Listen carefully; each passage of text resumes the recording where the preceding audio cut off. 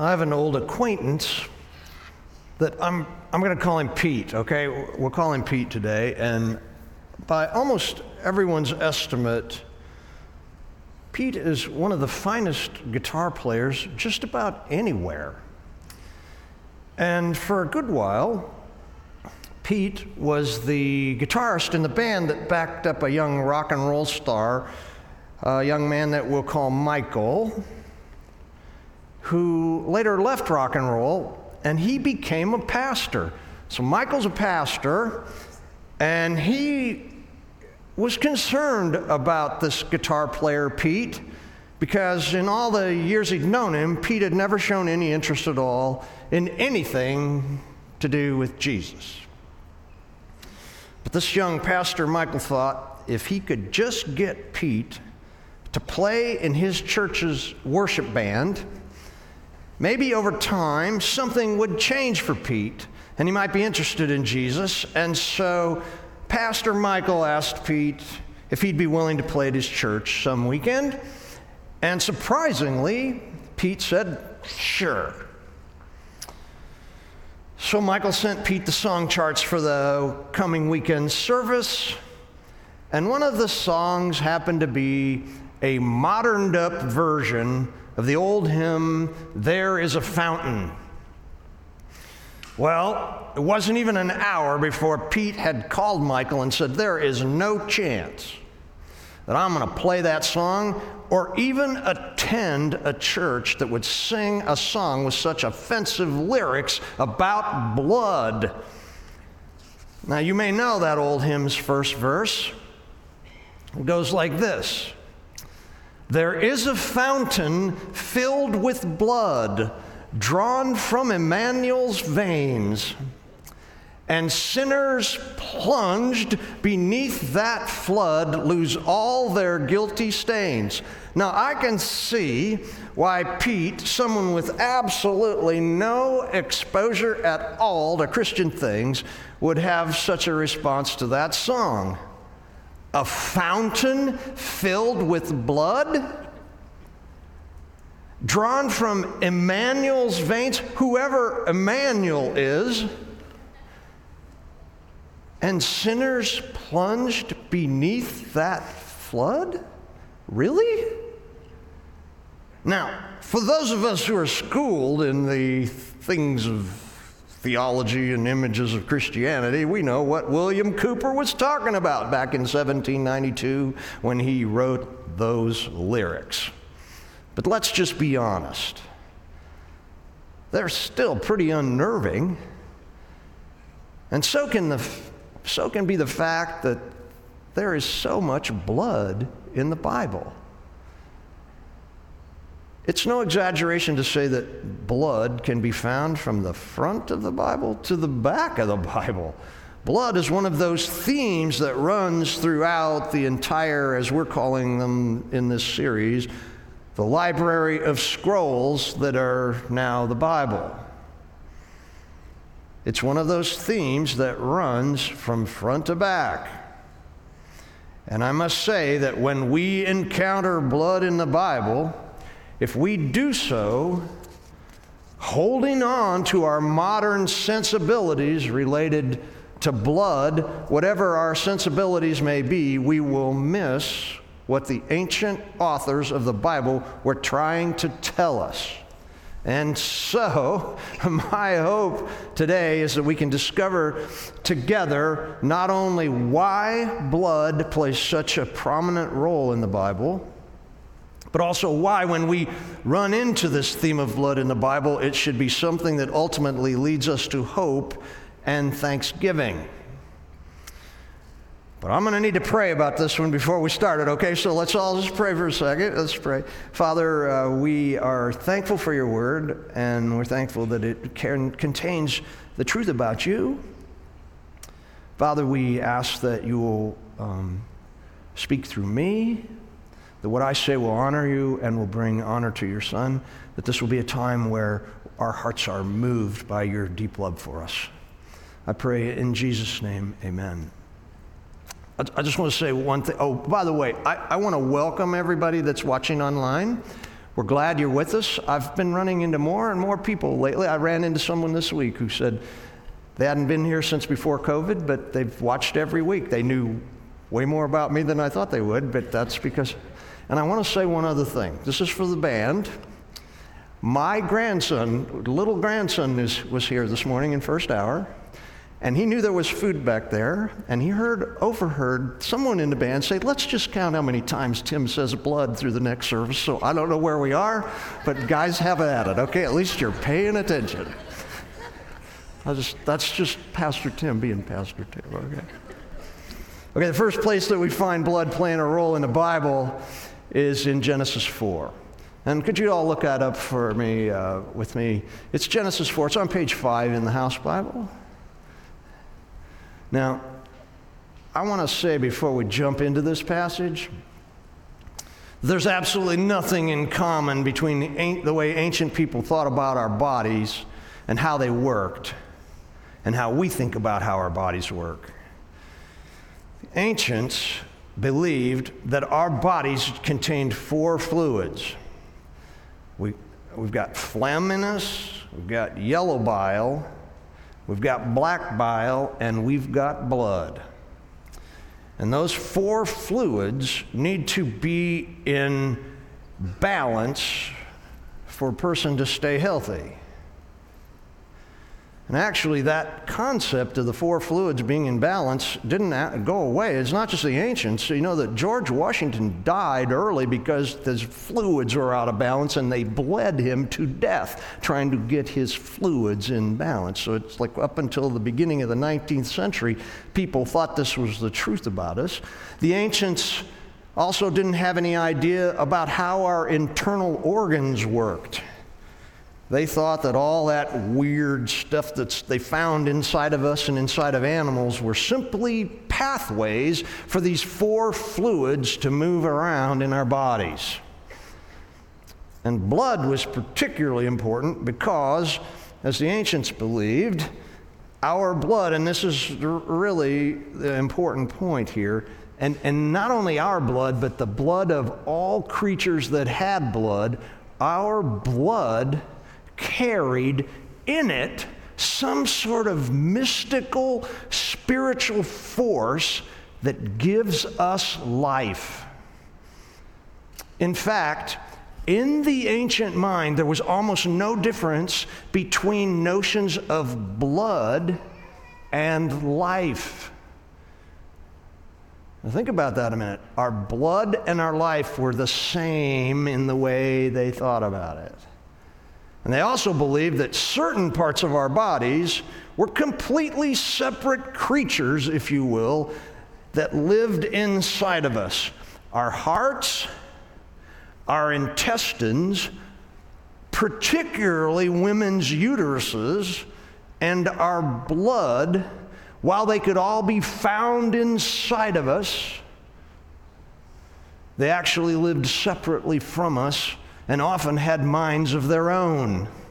Now, I know this all sounds crazy, but it was the science of the ancient Western world, and we need to keep these things in mind when we read this first passage that deals with blood in Genesis 4. In this chapter, we learn about 2 brothers, Cain and Abel. They are Adam and Eve's sons, and these 2 brothers had each brought an offering to God.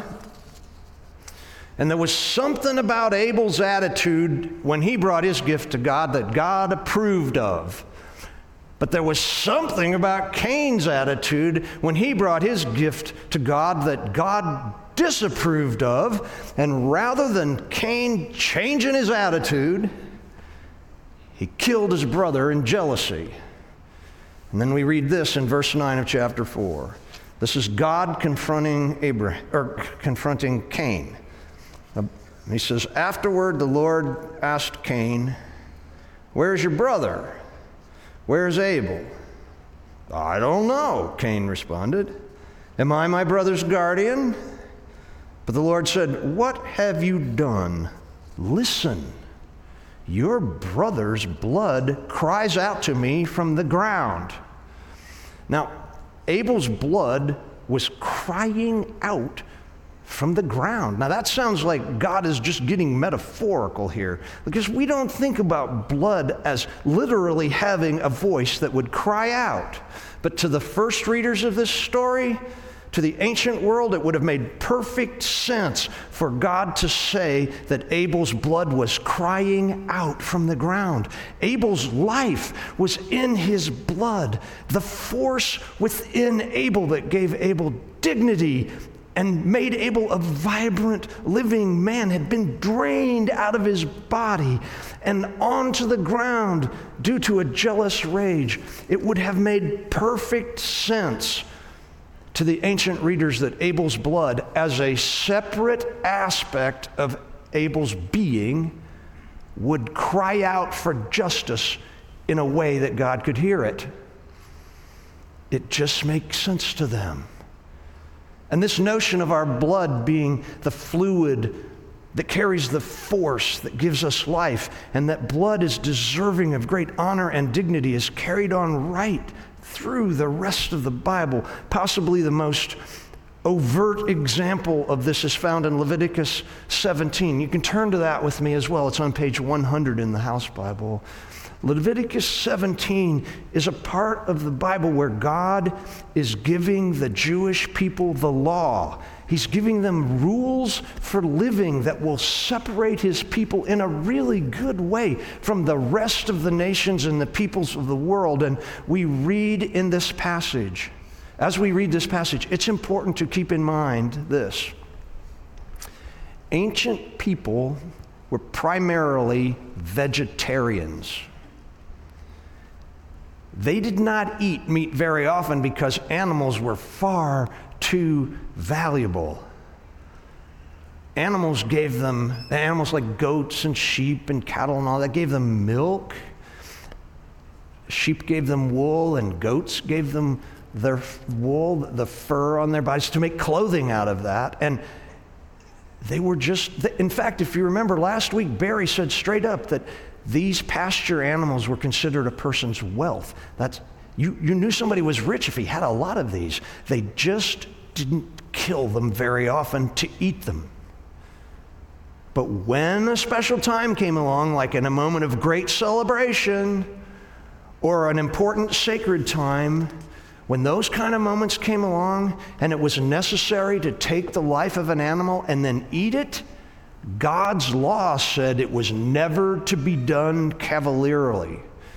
The animal was giving its life, in other words, shedding its blood, so that others could live. And when this happened, you needed to treat its life, its blood, with great dignity.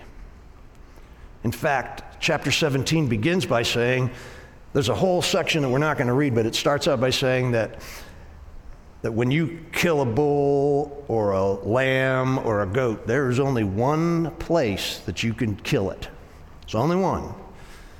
And that place is at the entrance to the tabernacle. God was saying, this is a sacred act, and you are not to do it just any old place. You are only to take the life of an animal so that you can live at the most sacred of places, the entrance of the tabernacle, and you need to do it with the help of a priest. Then we read this in verse 8. Give them this command as well. If any native Israelite or foreigner living among you offers a burnt offering or a sacrifice, in other words, kills an animal, but does not bring it to the entrance of the tabernacle to offer it to the Lord, that person will be cut off from the community. And you can see how serious God is here about what you're supposed to do when you take the life of an animal. He says, if any native Israelite or foreigner living among you eats or drinks blood in any form, I will turn against that person and cut him off from the community of your people, for the life of the body is in its blood. I have given you the blood on the altar to purify you, making you right with the Lord. It is the blood given in exchange for a life that makes purification possible. That is why I have said to the people of Israel, you must never eat or drink blood, neither you nor the foreigners living among you. And if any native Israelite or foreigner living among you goes hunting and kills an animal or a bird that is approved for eating, he must drain its blood and cover it with earth. In other words, you have to give the blood a proper burial. The life of every creature is in its blood. That is why I have said to the people of Israel, you must never eat or drink blood, for the life of any creature is in its blood. So whoever consumes blood will be cut off from the community. Okay, can you tell God is serious about this? You know, in the Bible, if you ever read something that's somewhat the same, but really close to the same twice, you need to pay attention. If you read it more than twice, you really need to pay attention. How many times did God say this is important? Just in this passage. He's saying, pay attention. In fact, the word that he uses to say life here is nephesh in the Hebrew. And he says, the nephesh of every creature is in its blood. Nephesh is a huge Hebrew word. Huge. It can be used in a multitude of ways. It can be used to speak of our souls. It can speak of the living aspect of our being. It can be used to talk about the dignity or the unique qualities that an individual has. It can be used to speak of our desires or our appetites or our emotions, even our passions. And there's a big word that encompasses just about everything that makes us alive and vibrant. And God tells the Israelites that the nephesh of every creature is in their blood. So you don't eat it, and you certainly don't ever drink it. No, he says, you are to show the blood of an animal great honor when you take its life so that you can live. And just think, if this is how they were to dignify the blood of an animal, then think how important it is to dignify the blood, the life force of a man or a woman. And this is exactly where this theme of blood is taking us. To the dignity that we are to give to the life, to the blood of someone, and this is important, who gives their life so we can live. You see that? Now, having read the laws in Leviticus, we can see why just about everyone had such a disgusted response to Jesus when he said in John 6 that unless we eat his flesh and drink his blood, we cannot enter into eternal life. Now, we believe that Jesus was talking metaphorically about us taking his life into ours when we drink his blood. You know, this is a metaphor, it's just an idea. It wasn't serious.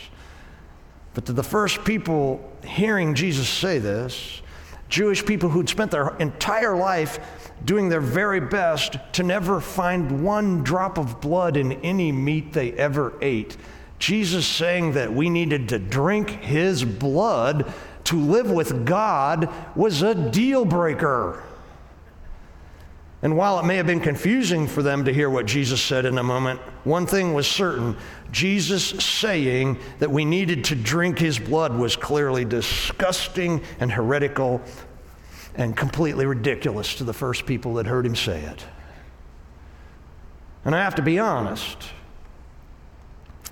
some of that initial confusion surrounding exactly what Jesus meant, it still exists for us today, some of it.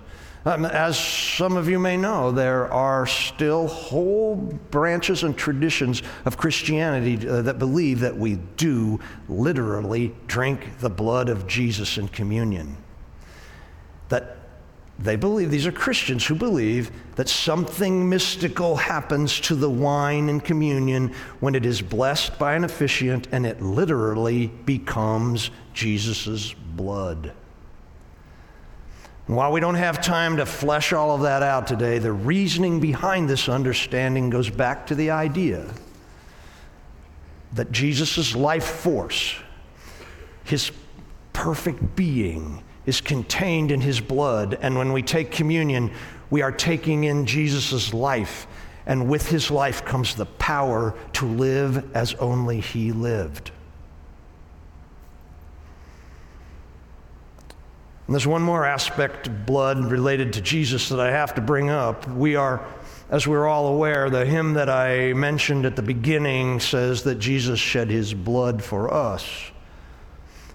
And that he did it for a number of reasons, not the least of which was to be the ultimate sacrifice that paid the price for mankind's sin. We know from early church history and from the writings of the first followers of Jesus, the fact that Jesus allowed himself to bleed to death, and the fact that Jesus was willing to give up his life for those he loved, they were in essence considered by the early church the same thing. I want to repeat that again. Jesus giving his life up for us and Jesus shedding his blood for us were thought to be exactly the same thing. Now, you can find tons of statements in the New Testament letters, the letters of Paul and John and Peter, and in particular, the writer of the book of Hebrews. They speak to this everywhere. And what it seems is that once the early followers of Jesus started thinking about what Jesus' death and resurrection meant for the whole world, they couldn't help but talk about how we've been given freedom and grace and power and a life of unfettered relationship with God through Jesus shedding his blood, or another way to say it, laying down his life for us. It was the same thing. He gave up his life, he shed his blood. And as I've thought about this, I can't help but believe, and this is just Tim Ayers, okay? Just Tim Ayers. But I can't help but believe when Jesus silently and willingly died on the cross, and when his life flowed out of his body and onto the ground, just like Abel's, Jesus' blood in some mystical way also cried out. But unlike Abel's blood, Jesus' blood did not cry out for justice. Jesus' blood cried out, I have finally brought justice to everyone. The need for more shedding of blood is finished. It is finished. There's so much more we could talk about related to the theme of blood. We could talk about how it plays into the sacrificial system and the meaning of atonement through the shedding of an animal's blood.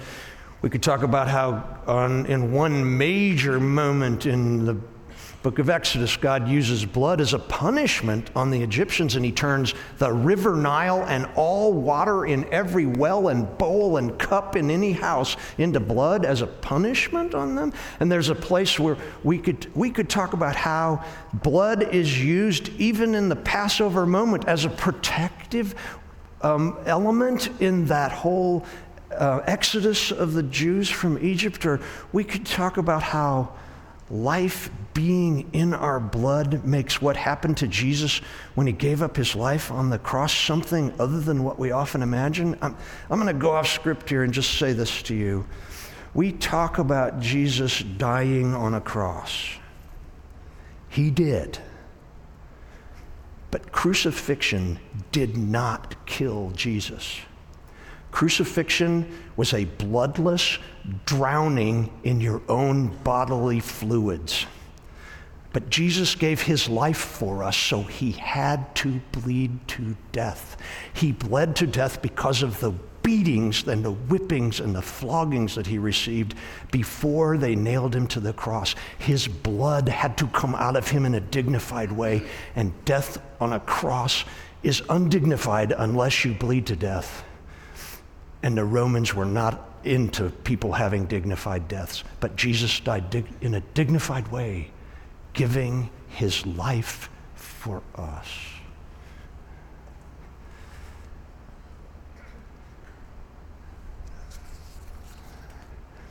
I just want to emphasize this. Blood enters the Bible as something that signifies dignity. And that dignity ratchets up as we go through the scripture, more and more. And this theme culminates when we come to the part of the Bible that shows us Jesus living a life that is contained in his blood, that is literally all that true life can be. And what we come to find is that Jesus not only wants us to share in that life, but he was willing to sacrifice his life. He was willing to shed his blood so that we can know the freedom and the grace and the power of an unfettered relationship with his heavenly Father. And so, yes, the Bible is full of blood. Blood that makes us wonder about things and can seem distant from the loving God that we've come to know. But here's my final point. Every time you run into blood in the Bible, just remember that it is there because it is taking us someplace specific. But not to William Cooper's fountain filled with blood.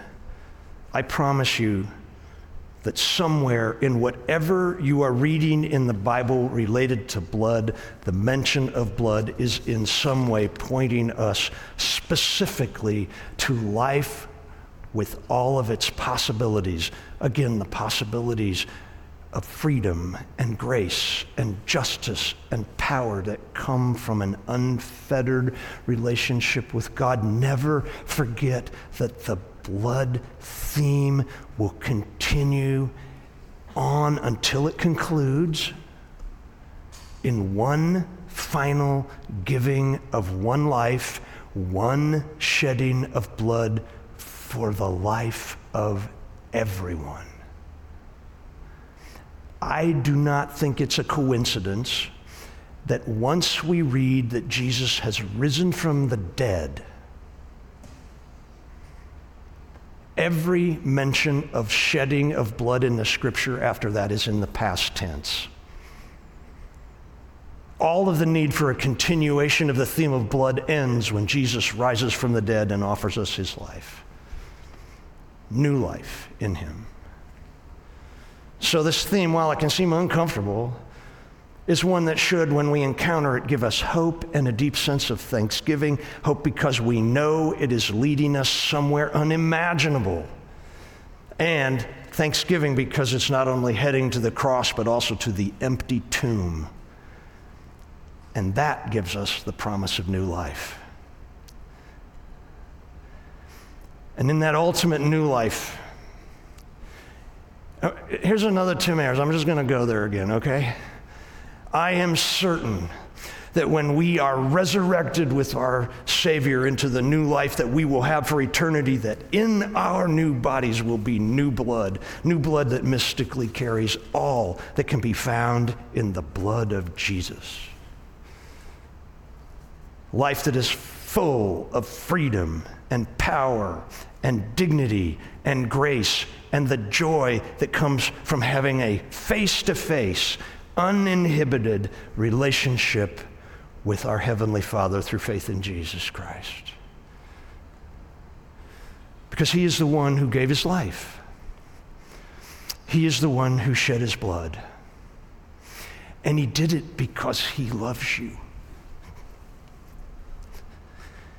And he wants to give you new, eternal life.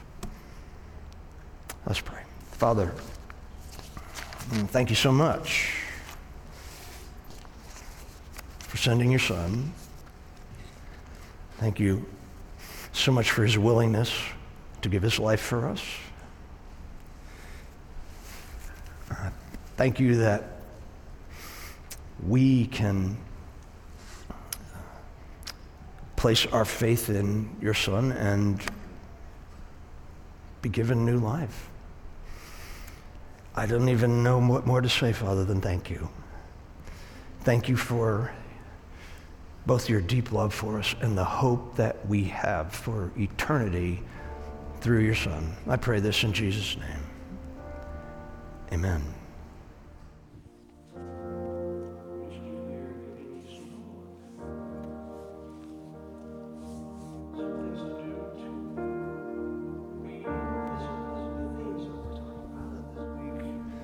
your homework is to read Hebrews 9, 1 to 15. Hebrews 9, 1 to 15. Now, I've got a suggestion about it.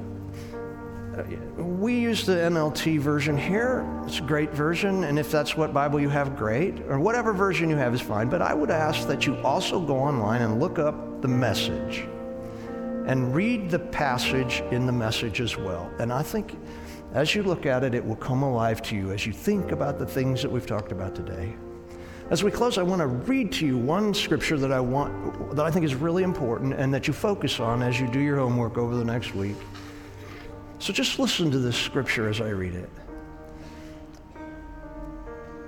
Just think how much more the blood of Christ will purify our consciences from sinful deeds so that we can worship the living God.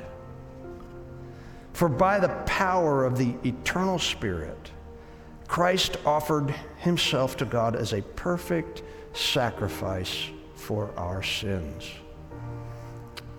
Perfect sacrifice for our sins. Thanks for watching, but don't stop there.